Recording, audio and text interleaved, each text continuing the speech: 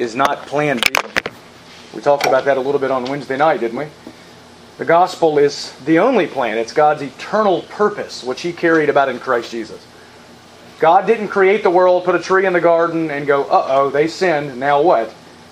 In fact, God putting the tree in the garden, Adam and Eve sinning, was all a part of the sovereign, eternal plan of God, so that by His sovereign grace He could redeem His people through the cross and bring glory to His own name. And now we, again, Paul's emphasized this theme, that we have become fellow partakers with the people of God. We have been grafted in. He says, the Gentiles are fellow heirs and fellow members of the body and fellow partakers of the promise in Christ Jesus through the gospel. We are grafted in to the covenant promises of God. We become the people of God by virtue of our union with Christ. And we rejoice in that great salvation. So let's go to the Lord now in prayer. Let's thank Him for all that we've heard this morning, and then we'll continue to study His Word together. Let's pray. Oh God, we thank You for Your Word. We thank You for its truth.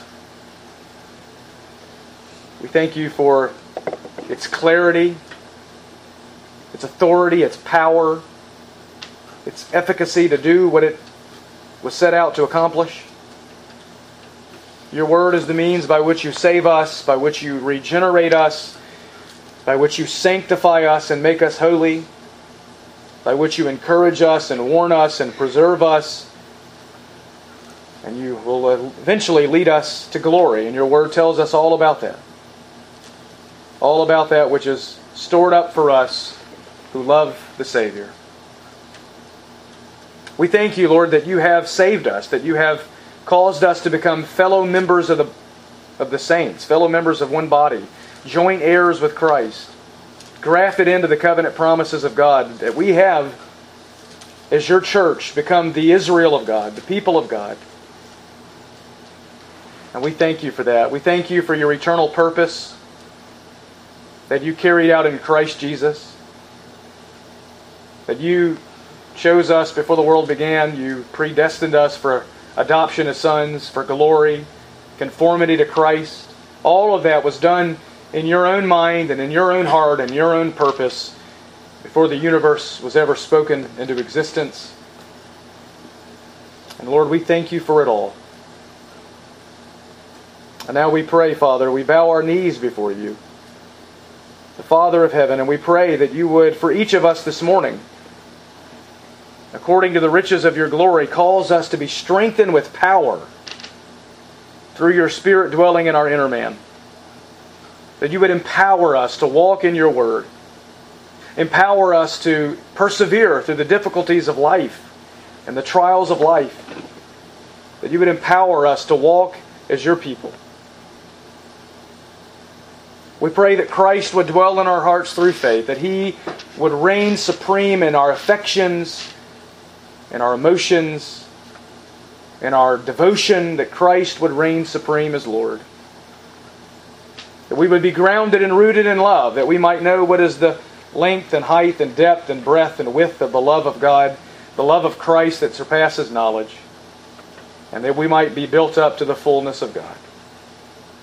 We pray that You would do these things, and we pray all of these things in the name of Your Son. And so now to You be the glory in the church and in Christ Jesus, both now and forevermore, we pray. Amen. Well, all right, if you have a Bible, we're going to begin a new study this morning. Very, very exciting time for us in the life of our church when we begin a new study. After 11 long months of journeying through 1 John, we come to embark on a new journey starting this morning. So if you have a Bible, you can turn with me to Titus chapter 1. Titus chapter 1, that's in between 1 and 2 Timothy and Philemon. 3 little chapters, so don't turn too fast, you might miss it. Titus chapter 1. I am, as you already know, committed to the Bible, to the Word of God, to Holy Scripture. In fact, what goes on in many pulpits today, I don't even understand. I don't even know where these guys get their stories. I don't know where they get their anecdotes. I don't know where they get their illustrations. I'm not clever enough to have all of that. Nor do I have enough confidence in my own ingenuity to try and pull a rabbit out of my hat every week in the pulpit. I don't know what happens in most pulpits. What I do know is the Word of God has more wisdom than I have. The Word of God has infinitely more wisdom than any pastor could ever have, and so I would be a fool to get up and tell you stories when I could just give you the Word of God. There was a meme on Facebook quite a while ago, and in the meme, it said at the top, I have 66 ideas for a new sermon series, and it showed the table of contents in the Bible. 66 ideas for a sermon series. I don't know why you would need to come up with your own. God has given you 66 sufficient books to preach from, and so that's my commitment. I believe what Augustine said is true. Where the Bible speaks, God speaks. When the Bible speaks, God speaks. I've told you before, Martin Luther's quote is the heart of my ministry. I did nothing, the Word did it all. The Word did it all. That's my philosophy of ministry. Any effective ministry is going to be built upon the Word of God. So that's my commitment. The Bible. I'm committed to expository preaching. That is, preaching through books of the Bible, chapter by chapter, verse by verse, and even word by word. And in doing so, allowing God Himself, the Lord of the church, to speak to His church through His Word. And so that's my philosophy of ministry. This morning is no exception. And so the plan today is to move on to another book, the book of Titus. Let me start by giving you my reasoning for choosing this particular book. Out of all of the books that I could have chosen, 66 to be specific, why did I choose this one? Why Titus? Why Titus? Well, first of all, because of the length of the book. The length of the book. Many of you already know that my family and I are planning to transition out and move back to Tennessee soon. And we're in the process of helping search for the next pastor. So I don't know how much longer I'll be here. So whatever book I chose next, it had to be short enough to get through it in a reasonable amount of time. And as you know, with me, 5 chapters took 11 months, so you can only imagine how long 3 chapters could take. Cut that in half. But I think that I can get through the book in about 3 to 4 months. Titus kind of fits that qualification. About 3 to 4 months. At least that's the idea. That's theoretical. That's on paper. Of course, I didn't expect to go 11 months in 1 John, so you get the point. But we'll see how long it takes. But about 3 to 4 months, ideally. And you know, sometimes on a long drive, you got to pull over, right? You got to pull over, let the kids out the car. They got to rest. You got to rest, and I know all about that. And so, after a long drive of 1 John, I think it's time to take a shorter ride now through the book of Titus. So that's the first reason, because of the length of the book. The second reason I chose this book is because of the nature of the book. The nature of the book. Titus is one of 3 books, along with 1 and 2 Timothy, deemed the pastoral epistles. The pastoral epistles. And that name has been ascribed to these 3 books because they were written to men who were serving as pastors, at least for a time, in particular churches. And it certainly deals with pastoral ministry. And even more than that, it deals with how a local church is to function. It deals with what a church is to be and what a church is to do. And since we are in the midst of a transition, searching for the next pastor, I figured that Titus would help us towards that end. Titus would serve us well. As a church, we want to know what to look for in the next pastor. As a church, we need to know how we need to function, what we need to be as a church, what we need to do as a church. And so Titus, I think, will really help us as we think through those issues. So all of that is the reason I chose the book of Titus. And for this morning, what I basically want to do is just introduce the book to you. I just want to give you a brief introduction. And then next week, we'll dive into the first passage, verses 1 through 4. But for this morning, just a general introduction and overview of the book of Titus. We have a bit of a busy day ahead of us with a fellowship meal and a business meeting. And since you patiently endure hour-long sermons every Lord's Day so graciously, I thought, you know what, these people deserve a shorter sermon this morning. So this will probably be a little shorter than normal. I can't guarantee you that, but should be a little shorter than normal. You've deserved it. You earned it. So here you go. Here's your short sermon for the year. So take it or leave it. This morning, though, will be a little different. It'll be more like a classroom, probably, more like a Bible study than a sermon. More data that I'm going to throw at you and general information about a book, an overview of a book. And it should be a little shorter than most messages, so that's the plan. For this morning, I want to give you 5 matters of introduction. I want to consider 5 matters of introduction, as I always do when we begin a new study. 5 matters of introduction that will guide us as we work our way through the epistle in the next several months. That'll give us some helpful historical context as we seek to interpret the passages in the future. So I want to consider the author, the place and date of writing, the recipient, the theme/purpose, and the outline. The author, the recipient, the place and date of writing, theme, and the outline. So first of all then, let's consider the author. The author. Who wrote the book of Titus? It's not Titus, by the way. Some of our books we have like that. We have Matthew, and we know who wrote Matthew. It's in the name. Mark, we know who wrote Mark. It's in the name. Same thing with John, etc. We just studied 1 John. Who wrote that? John. But Titus is a little different. Titus was not written by Titus. It was written by the Apostle Paul. The Apostle Paul. This is one of the Pauline epistles. And we know that from 2 sources. The external evidence and the internal evidence. The external and the internal. Anytime you're studying a book and you want to figure out who wrote it, that's how we do it. External evidence and internal evidence.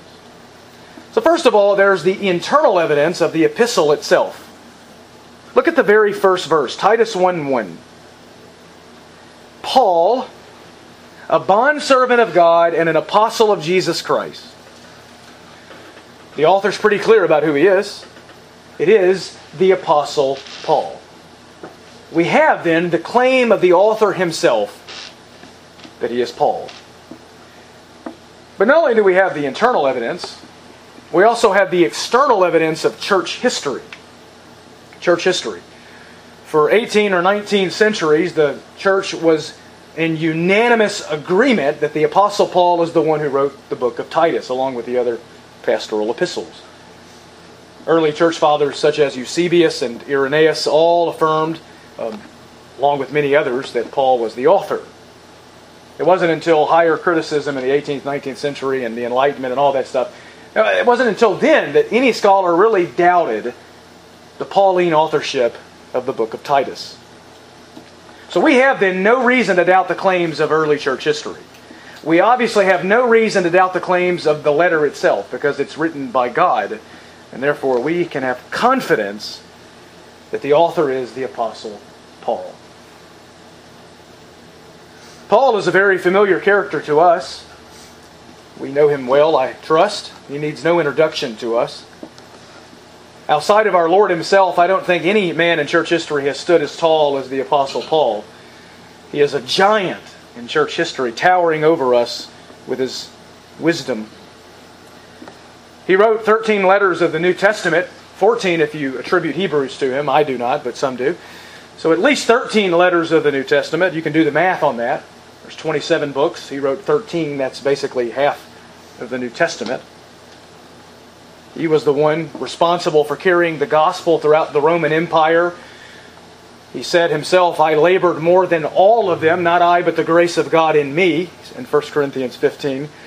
No one impacted the first century for Christ more than the Apostle Paul. He is a hero in the faith for me. He was a Hebrew born in Tarsus of Cilicia. He was a Roman citizen. And as a Roman citizen, he spoke both Hebrew and Greek. His Hebrew name was Saul. His Greek name was Paul. There's a myth that his name was changed. His name was not changed. He's called Saul even after he's converted until chapter 13 of Acts. Paul is just his Greek name. He was, as we know, a Pharisee of Pharisees, a violent persecutor of the church. He's the one standing there over Stephen in Acts 7 at the stoning of Stephen. He's the one arresting men and women in the early church, casting them into prison. No one was more zealous than the Apostle Paul when it came to stamping out Christianity in the first century.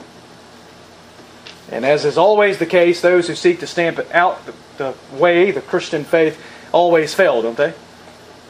But Paul's failure was really more of a success because he became what he was trying to end.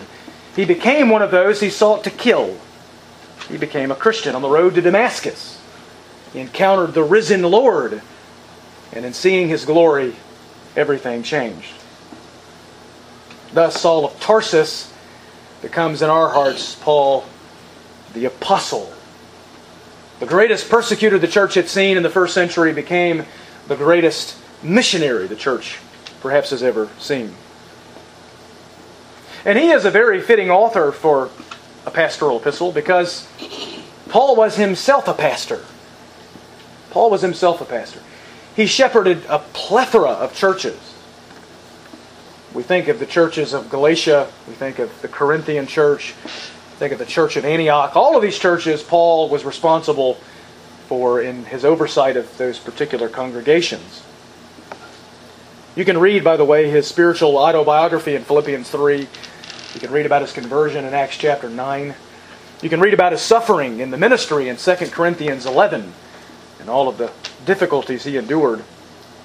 He becomes, for a pastor such as myself, a source of comfort and encouragement and a wonderful model to imitate. But that's the author, the Apostle Paul. The Apostle Paul. Of course, Paul is only the human author. Every book of the Bible has two authors. Did you know that? Every book of the Bible has two authors, a human author and a divine author. We call it the doctrine of dual authorship. It was written by men, but inspired by God. And so ultimately, the Holy Spirit is the author of the book of Titus. These are not merely the words of men, but they are the words of God, and we should receive them as such. Why should we spend the next several months digging into the book of Titus? Why should we labor literally over every word of the book? Because they are the words of God. The words of God to us. Now that brings us to a second matter of introduction to be considered this morning. And that is the place and date of writing. The place and date of writing. When did Paul write Titus? And from where did he write Titus? When and where? To answer those questions, we're going to have to consider some of the historical context behind the book of Titus and of the New Testament in general. It becomes clear from verse 5 of chapter 1 that Paul had left Titus in Crete to finish the ministry that they had begun there. Verse 5 says, "For this reason I left you in Crete, that you would set in order what remains and appoint elders in every city as I directed you." So clearly, Paul had left Titus there in Crete. Titus was to complete the work. He was there now by himself. Paul had left. Crete, by the way, is an island in the Mediterranean Sea. It's the largest of all the Greek islands. It's south of Greece. It's populated today with over 600,000 inhabitants. It's a very big island. Paul's only trip to Crete, recorded in the Bible in the book of Acts, was before he was released from his first imprisonment. It was during his first imprisonment. It's recorded in the book of Acts, chapter 27. Paul was a prisoner being transported to Rome, and he traveled through Crete for a short time. And since his only trip to Crete in the book of Acts was as a prisoner with very little freedom, he was not able to conduct any sort of evangelistic or missionary work there during that time. So he had to write the letter after his first Roman imprisonment. That would mean that Titus was written after the historical events recorded in the book of Acts. That's why Acts never records Paul's missionary work on the island of Crete, because it took place after Acts was already written. Acts ends at the end of chapter 28 with Paul on house arrest in Rome around the year 61 or 62 AD. So Paul had to write the book of Titus at some point after that. Of course, he had to write the letter before his second Roman imprisonment because we know he didn't make it out of there. Paul was beheaded in Rome during his second imprisonment. That took place around 65 to 67 AD. So he wrote the letter then in between those two Roman imprisonments, which would put the date sometime in between 62 to 65 AD. This would make, by the way, Titus the second to last letter that Paul ever wrote. The last letter was 2 Timothy. This is the second to last letter that the great apostle ever wrote. And it makes the letter all the more monumental for us. Now the question is, from where did he write the letter? We know roughly when he wrote it, but now from where did he write it? And although we can't really know that with absolute certainty, we do have a clue given to us in chapter 3. Go to chapter 3 for a minute. Titus chapter 3. I'm going to read verse 12. Titus chapter 3, verse 12. Paul says, "When I send Artemas or Tychicus to you, make every effort to come to me at Nicopolis, for I have decided to spend the winter there." Why did Paul want Titus to come to Nicopolis? Because that's probably where Paul was at when he wrote the letter. He was in Nicopolis. Back to chapter 1 now. So here's the scene. Paul is arrested. He becomes a Roman prisoner. He's released in 62 AD. After he's released, him and Titus at some point travel to the island of Crete, do some ministry there. The work isn't finished. Paul's ready to leave. He leaves Titus on the island of Crete, travels eventually to Nicopolis, and from Nicopolis, he writes the letter back to Titus. So Paul wrote it then around 62 to 65 AD from Nicopolis. Now that brings us then to a third matter of introduction, and that is the recipient. The recipient. To whom did Paul write this letter? We've already mentioned his name. In fact, the letter is named after him. But the answer is given in chapter 1, verse 4. Chapter 1, verse 4. To Titus, my true child in a common faith. This letter was written to Titus. Now, who is Titus? Perhaps he's one of the New Testament figures you know the least about. We hear a lot about John and Paul and Peter, but not a lot about, and even a lot about Timothy. But you don't really hear a lot about Titus. Who is Titus? Well, obviously he was one of Paul's companions, one of Paul's friends, a spiritual child to Paul, a spiritual child to him. Paul was essentially his mentor. It's also possible that Titus was converted under Paul's ministry. Perhaps that's why he refers to him as my true child. Titus is mentioned a total of 13 times in the New Testament, but oddly enough, he's never mentioned in the book of Acts, not even once. Very odd occurrence. In fact, much of what we know about Titus actually comes from the book of Titus, the book of Galatians, and 2 Corinthians. And by consulting some of the passages that mention his name, we can kind of piece together a picture of this man Titus. So go with me for a moment to Galatians chapter 2. Galatians chapter 2. In Galatians 2, Paul is seeking to substantiate his apostolic authority. He's defending his apostleship and his gospel against the false teachers. And one proof he gives of the truthfulness of his gospel is the Jerusalem Council. The Jerusalem Council. In Acts chapter 15, a group of heretics came to Antioch, where Paul was currently ministering, and they were teaching the Gentile believers there that unless you are circumcised, you cannot be saved. They were adding works to the gospel, law to grace, ceremony and ritual to faith. And we know Paul doesn't take that very well, does he? So Paul had great dispute with them, but then he traveled up to Jerusalem to consult the apostles on the matter. And we call that council the Jerusalem Council. And Acts chapter 15 records that in detail, but Galatians 2 also gives us some insight on that council, as well as some insight on the man Titus. So Galatians 2, starting in verse 1. Then after an interval of 14 years, I went up again to Jerusalem with Barnabas, taking Titus, there he is, along also. It was because of a revelation that I went up, and I submitted to them the gospel which I preach among the Gentiles.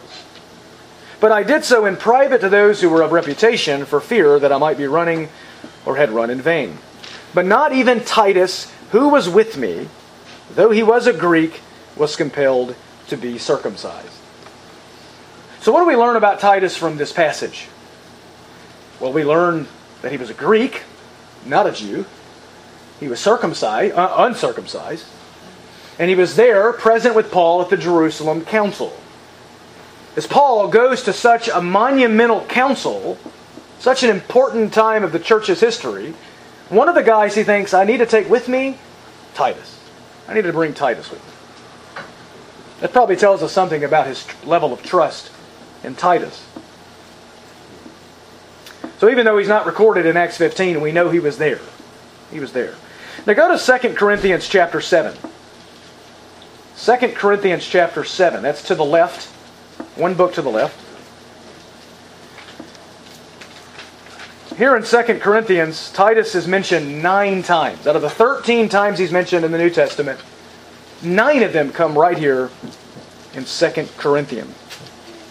And we don't need to look at all of those references, but just a few of them will help us get a good picture of this man. So 2 Corinthians 7, verse 6. Verse 6. But God, who comforts the depressed, comforted us by the coming of Titus. And not only by his coming, but also by the comfort with which he was comforted in you, as he reported to us your longing, your mourning, your zeal for me, so that I rejoiced even more. In other words, Paul sent Titus to Corinth, to the Corinthian church. And we know a little bit about the Corinthian church, don't we? The church was pretty bad shape. The Corinthian church makes just about any church look like a group of angels and saints by way of comparison. We know they were plagued with immorality in the church, division in the church, an abuse of spiritual gifts and the Lord's Supper, a denial of the resurrection. Some of them had even come to question Paul's apostolic authority. This was a very troubled church. And who did Paul send to the Corinthian church in order to straighten things up? Titus. I don't know about you, but if I'm in a situation like this, I want the best of men. If someone's going to go into this church and fix this church, I want the best of men. Titus is the best of men. He went, and under his ministry there, apparently the Corinthians had displayed repentance. They had mourned. They had been zealously now longing for Paul. They had renewed their allegiance for the true apostle and the true gospel. And Titus was able to give that report and bring joy to Paul's heart. Now go to chapter 8. Chapter 8, verse 23. In chapter 8, verse 23, Paul describes Titus in his own words. As for Titus, he is my partner and fellow worker among you. That was Paul's description of this man. My partner, true companion, fellow worker, a trustworthy associate, one that Paul could send as a delegate representing himself in other places. We all need companions like that, don't we? We should all seek to be companions like that for others, those who are trustworthy and reliable. In that sense, then, Titus becomes a good example for us. Faithful companion. Now, one more text in 2 Corinthians will prove his faithfulness. Go to chapter 12. Chapter 12, verse 18. 12:18. I urged Titus to go, and I sent the brother with him. Titus did not take any advantage of you, did he? Did we not conduct ourselves in the same spirit and walk in the same steps? Here is a faithful brother. Trustworthy companion. One who loved the church, who imitated Paul, one who took advantage of no one, one who could be trusted. Trusted to go into the most difficult of situations and faithfully serve the Lord and His church for His glory. That's the man. Back to Titus 1 now.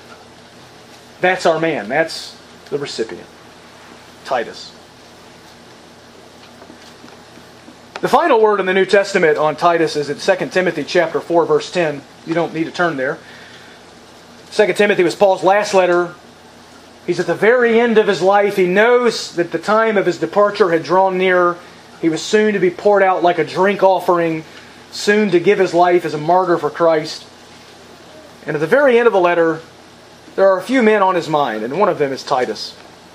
There Paul says, "For Demas, having loved this present world, has deserted me and gone to Thessalonica. Crescens has gone to Galatia. Titus to Dalmatia." In contrast to Demas, Paul's friend who would later desert him, Titus was there till the end. Titus was faithful until the end. And we find that he's on a new mission at the end, to Dalmatia. The baton was passed on to the next generation in Titus. He's there at the very end of Paul's life, continuing the work. Though his mentor is about to die for Christ, Titus is still faithful up until the end. That's a man I hope I'm like. I hope I'm faithful to the end like Titus. Well, that's the recipient. Paul wrote the letter to Titus. But ultimately, we know the Holy Spirit meant this letter for all believers and all churches throughout all time. And so, as you'll find out in the months ahead, there are many practical truths for us here, much to glean from this letter for our own lives. And I'm excited about diving in with you. But that brings us now to number 4. The purpose and theme. The purpose and theme. Why did Paul write this letter? What is it about? What's its theme? Well, there are several themes in the book of Titus that resurface over and over again. One is the organization of the local church. The organization of the local church. Look at chapter 1, verse 5 again. "For this reason I left you in Crete, that you would set in order what remains, and appoint elders in every city as I directed you." Titus was left on the island of Crete to finish the work. To finish the work, and that involved organizing the church and appointing elders. Another theme in the book of Titus is the need for sound doctrine and the refutation of false teachers. The relationship between sound doctrine and dealing with false teachers. Look at verse 10. Chapter 1, verse 10. "For there are many rebellious men, empty talkers and deceivers, especially those of the circumcision who must be silenced." There were false teachers on the island of Crete. They needed to be refuted, and they needed to be silenced. If you back up just a bit to verse 9, as Paul's giving qualifications for elders, look at one of them. The elder has to hold fast the faithful word, which is in accordance with the teaching. In other words, he has to be sound doctrinally. Why? So that he will be able to both exhort in sound doctrine and to refute those who contradict. This is a clear theme in the book of Titus. We need sound doctrine so that we can refute errorists who come against the truth, who oppose the truth. Go to chapter 2, verse 1. Chapter 2, verse 1. "But as for you, speak the things which are fitting for sound doctrine." There's a need for sound doctrine. If the church is going to be healthy, it's got to have sound doctrine. In fact, in verse 4 or verse 1, he says the knowledge of the truth is that which is according to godliness. Sound doctrine builds the church.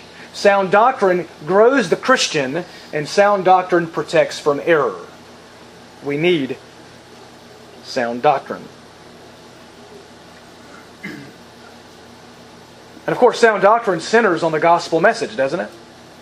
The message about the person and work of Christ. And in Titus, there are 2 passages that are filled with glorious gospel truth. Chapter 2, verses 11 through 15, and chapter 3, verses 4 through 7. And we'll look at those in the months ahead. But themes like redemption and atonement and salvation by grace and regeneration by the Holy Spirit, all of those are themes that will be dealt with in those particular texts.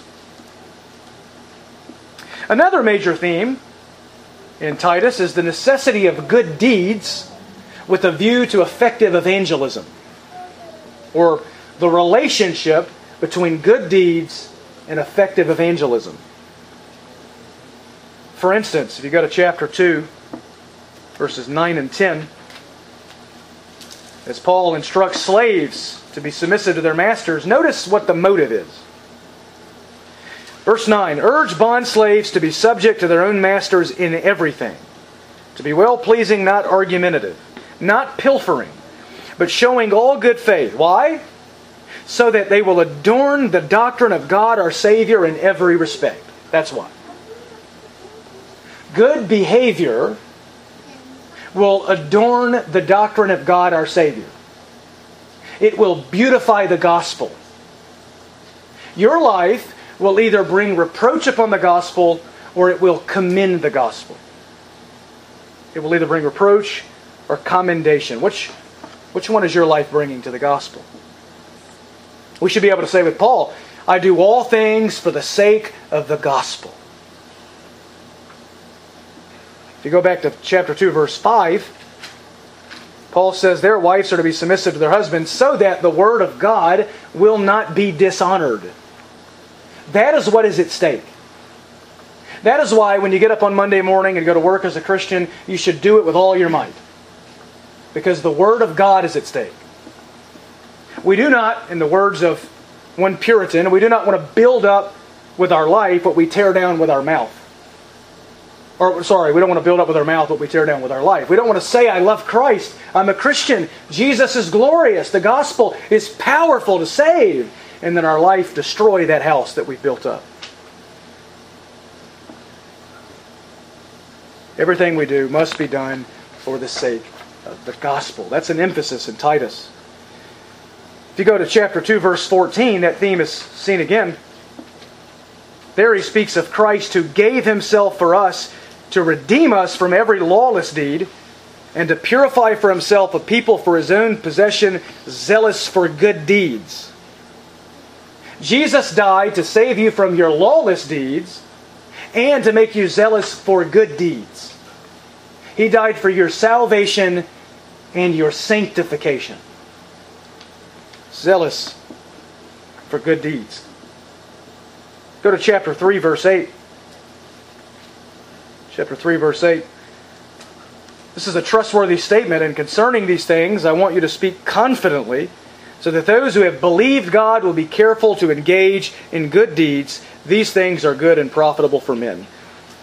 Good deeds. Luther said, God doesn't need your good deeds, but your neighbor does. They're good and profitable for men. Same thing in verse 14 of chapter 3. Our people must also learn to engage in good deeds to meet pressing needs so that they will not be unfruitful. Clearly then, this is a major emphasis in Titus. The need for good deeds that make for effective evangelism, that commend the gospel. Sound doctrine and good deeds go together in Paul's theology. There's no false dichotomy with Paul. There's no either or. Perhaps chapter 2, verse 7 makes that as clear as any verse in Titus. Paul tells Titus, in all things show yourself to be an example of good deeds with purity in doctrine. That's what we need. We need to be well off morally and doctrinally. We need to conform to Christ morally and theologically. You think doctrine's important to Paul? You think the sentiment, I don't need Jesus, I don't need theology, just give me Jesus, you think Paul would have accepted that? I don't think so. Another clear theme in Titus is that Titus was to instruct the churches. He was to instruct them. Go to chapter 2, verse 1. But as for you, speak the things which are fitting for sound doctrine.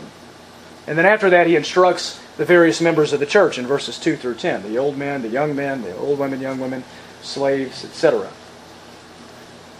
Go to verse 15 of chapter 2. These things speak and exhort and reprove with all authority. Let no one disregard you. Titus was to teach and instruct the church authoritatively. That was his duty. That was his responsibility. So putting this all together then, we could say this about the purpose of Titus. We could say this. The purpose of Titus is to inform Titus on how to organize and instruct the local church and deal with false teachers. How to organize and instruct the local church and deal with false teachers. The theme we could sum up in one sentence. One sentence. The organization, doctrine, and conduct of a healthy evangelistic church.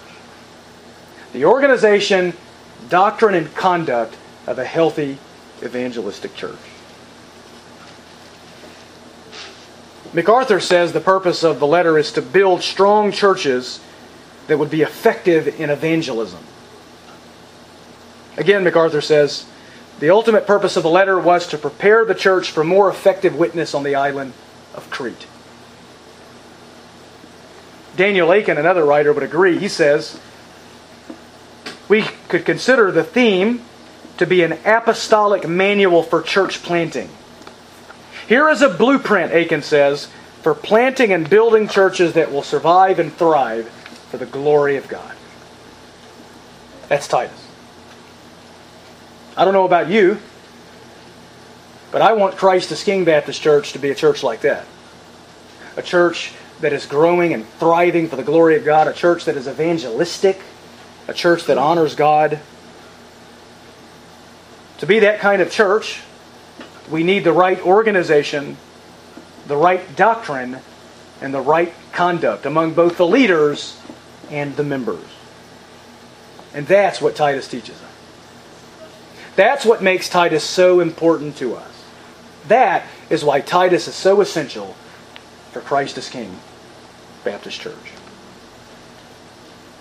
Now, with all of that said, we come to a fifth and final matter of introduction, very brief here, and that is the outline. The outline. Let me give you a brief outline of Titus. You should have received in your copy of your bulletin a handout of the outline of the book. You can follow along with me if you'd like. You could also have that for future reference and study. Just to give you a little outline here. First, Roman numeral 1, the salutation. The salutation. We see that in chapter 1, verses 1 through 4.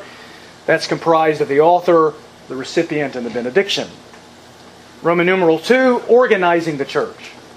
Organizing the church. In 1:5 through 16, appoint elders and refute false teachers. Thirdly, instructing the church. Instructing the church in 2:1 through 3:11. That involves a word to various members, a word about saving grace, a word about good deeds, and a word about church disciplines. Finally, you have closing remarks in chapter 3, verses 12 through 15, which consist in an exhortation to come, an exhortation to help, and an exhortation to greet. That, my friends, is Titus in a nutshell. That's what we have to look forward to for the next several months. And I hope you're as excited as I am about digging deep into this book and seeing what the Lord will do through this book in our lives and in our church for our good and for His glory. So next week, verses 1 through 4. We begin the new journey next week. You don't want to miss it. Be here, be there, or be square. Let's pray. Father, we thank you so much for your word and its truthfulness to us. We thank you that you've preserved it for us. You've kept it pure in all ages, from the corruption of the flesh, from the malice of Satan, from the weakness of men. Yet your word has stood the test of time. And that's why we give our all to study this book. There have been men throughout the history of the church who have given their lives in hopes that this book would be preserved. Men who have died for the Word of God. Lord, we certainly owe it our due attention. We owe it our study. We owe it our devotion, because our devotion is to you. And we do believe that when your Word speaks, you yourself speak. And so here we are as a church, ready and willing to listen and to obey what you tell us to do. So thank you for speaking to us this morning in the Scripture. Bless the rest of our service and our time together for the glory of your own name. Amen.